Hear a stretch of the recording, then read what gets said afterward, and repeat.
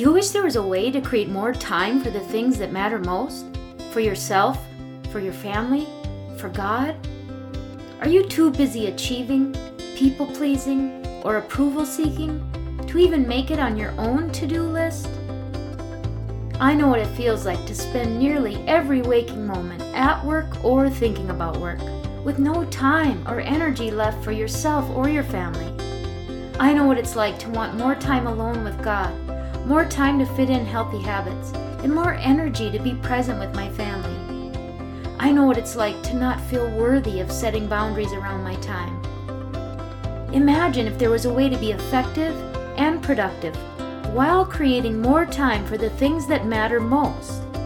That's why I created the Boundaries Coaching Power Hour, where I teach you how to identify the barriers that are standing in your way of setting boundaries and finding time freedom. You'll be able to plan and prioritize your week in a way that aligns with your core values and allows you to be effective, productive, and consistent. You'll walk away with a plan to grow in the knowledge of how God sees you so that you can feel confident setting healthy boundaries that create better work-life balance. So if you're ready for a customized plan based on your unique lifestyle and priorities to start setting boundaries that create time freedom as a busy professional woman, a plan that comes with support and accountability, now's your chance. Go to calendly.com/coaching with Tanya. That's Tanya with an A, Tanya. Select the Boundaries Coaching Power Hour. Again, that's calendly.com/coaching with Tanya. I can't wait to help you discover how to create more time for yourself and your family.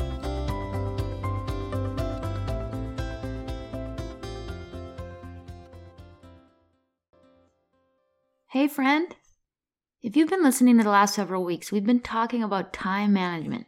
Well, today is part 4 in our time management series, and we're going to get a lot more tactical this time.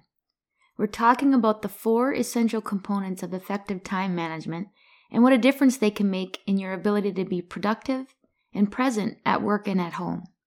You're definitely going to want to grab a notebook and pen for this one, folks. Welcome to the Grace-Filled Leader Podcast. Do you want a better work-life balance? Do you get stuck in patterns of perfectionism and people-pleasing? Have you always been an overachiever, but really never felt good enough no matter how much outward success you achieve? Hi, I'm Tanya, a wife, mom, leader, and Jesus lover. For most of my life, I tried to find worthiness through achievement. But no matter how hard I worked or how much I achieved, I never felt like I was enough. I was left burned out, empty, and exhausted. I had no time or energy for myself or my family. I needed balance. I needed peace. I finally started to live like an unconditionally loved daughter of the King, saved by grace. This faith-led podcast will teach you self-care routines and practical leadership strategies to help navigate life and leadership. If you're ready to stop people-pleasing and start living and leading God's way, this podcast is for you. Unbutton your blazer, sister friends. It's time to get after it. Okay, I have to tell you, I always thought I was someone that was fairly good at managing my time, but I've discovered that I was not very good at all. It wasn't until I really began to inventory my time, identified the waste, and developed systems to plan my week that I discovered what a disaster I had been most of my adult life. When I look back at all the years I spent far too many hours at work and was never able to keep up at home, I realized I didn't have much of a system that would set me up for success. I am learning how very important systems are when it comes to being efficient and productive. So in episode 16, I talked to you a little bit about doing an inventory of your daily, weekly, and monthly tasks, and identifying the time needed for them. I also asked you to list out all of the important things you want to be able to incorporate into your week. Time for yourself, time for your home, time for your family, and of course, time for God. In episode 16 and 17, we talked about identifying the time suckers, or the quadrant of waste, or the so-called, quote, sand in our lives, if we look at the analogy of the rocks, pebbles, and sand. The sand is the wasted time in our day that doesn't get us any closer to our goals or priorities. In episode 17, we talked about using Stephen Covey's matrix for time management to identify where we should be working towards spending our time. And that's in the important but not urgent quadrant. This is a quadrant where you're doing things that are important to you to achieving your goals, prioritizing the things that are important, and using your time in a way that moves you more out of the important and urgent quadrant that so many of us otherwise tend to spend our time, especially in leadership. So to kind of recap the previous 3 episodes before we get into today's content, we need to inventory our time, the tasks we need to do on a daily, weekly, and monthly basis, and the time required to do them. We need to identify the things we want to do and that are important to a healthy work-life balance, the things that line up with your core values and priorities. As we inventory how we spend our time, we need to identify the things that we are doing that are not helping us to meet our own goals and priorities, but we tend to do them more out of obligation or approval seeking. We also need to identify the things we do that are just wasteful. They're time suckers that do nothing to achieve our goals or meet our family's needs. Once we've identified the kind of people-pleasing and wasteful activities, we need to do our best to eliminate the waste and set boundaries around our time to move away from the things that are done out of a desire to please, but aren't really essential to our core values, our fundamental needs, or even our work priorities. I'm going to assume that you've begun to do some of that work, and that brings us to today's topic: how to effectively manage the time that's needed to meet your obligations, support your family, and care for your own fundamental needs. Well, there are 4 essential components that I've discovered when it comes to managing my own time effectively. All of these things are geared toward having a plan for your week. Planning ahead is really the key to moving from that quadrant of urgency into the quadrant of non-urgent but important. It allows you to be prepared and proactive so that you're not functioning so often in a state of crisis and chaos. So the first essential component for me are the tools that will allow me to plan ahead. So for me, that includes my digital calendar. Typically, I use my phone, a paper planner, some pretty highlighters, and a really nice pen that's not going to smear. Next, I use time blocking methods. I have a morning routine, a morning kind of household block, a work block, an evening block, and then a nighttime routine. Third, I have routines that are built based on habit stacking. And fourth, I use a project management system. And this can be for work projects and home projects. So just to walk through my process, each week, typically on a Sunday evening, I sit down with my digital calendar, my paper planner, my pretty highlighters, and my nice pen. I have a color code for my time blocks.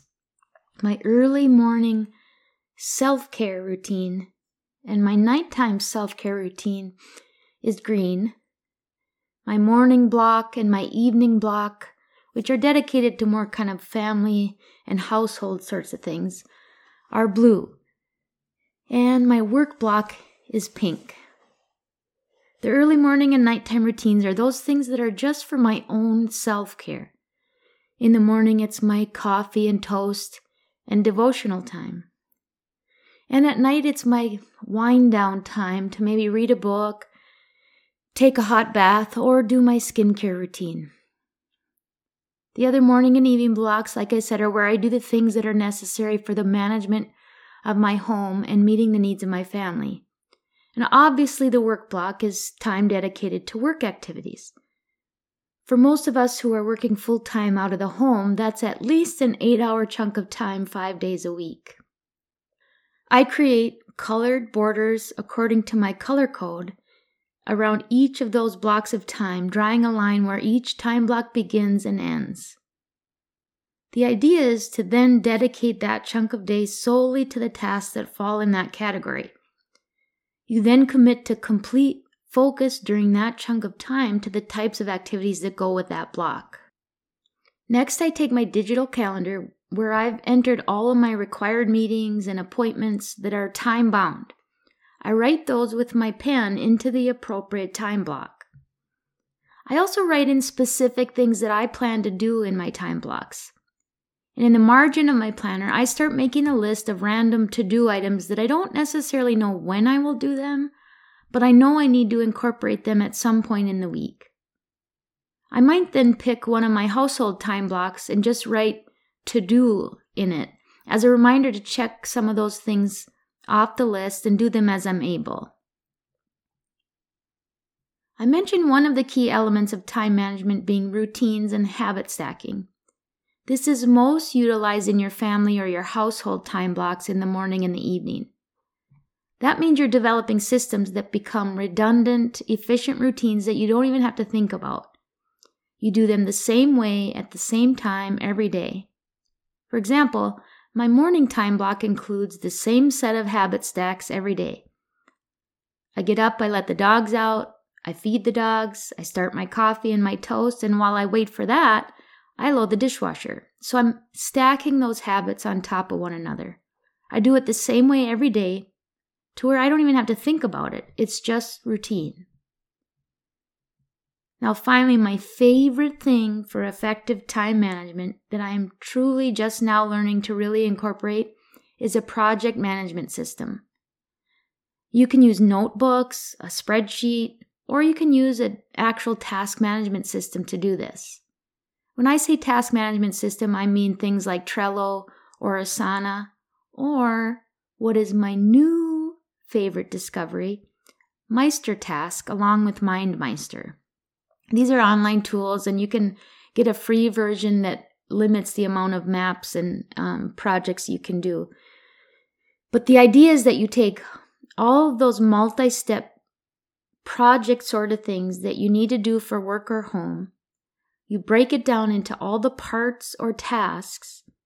You estimate the time needed for each of those parts or those tasks to complete the project, and then you add it all up to get the time required for the whole project. Then you have each project basically outlined, and you draw from that as you have spaces in your time blocks to do project work. So for my work projects, I look at the chunks of my day that don't have specifically scheduled meetings, and I block time for project work within my work block. Now, one of your work projects might even be as simple as going through your emails, but you set aside that time to do that specific project or task work.